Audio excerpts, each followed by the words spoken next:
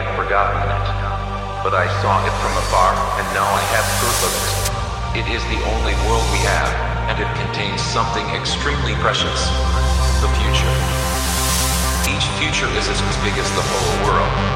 The future, like the world, does not belong to you, but is in your hands.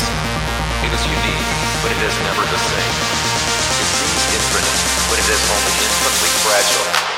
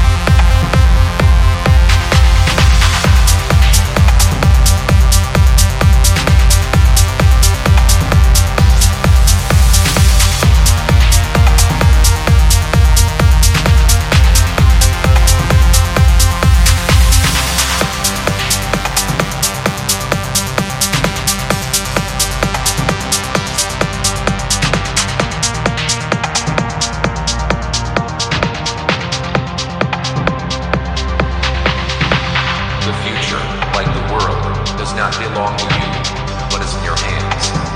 It is unique, but it is never the same. It seems infinite, but it is only infinitely fragile.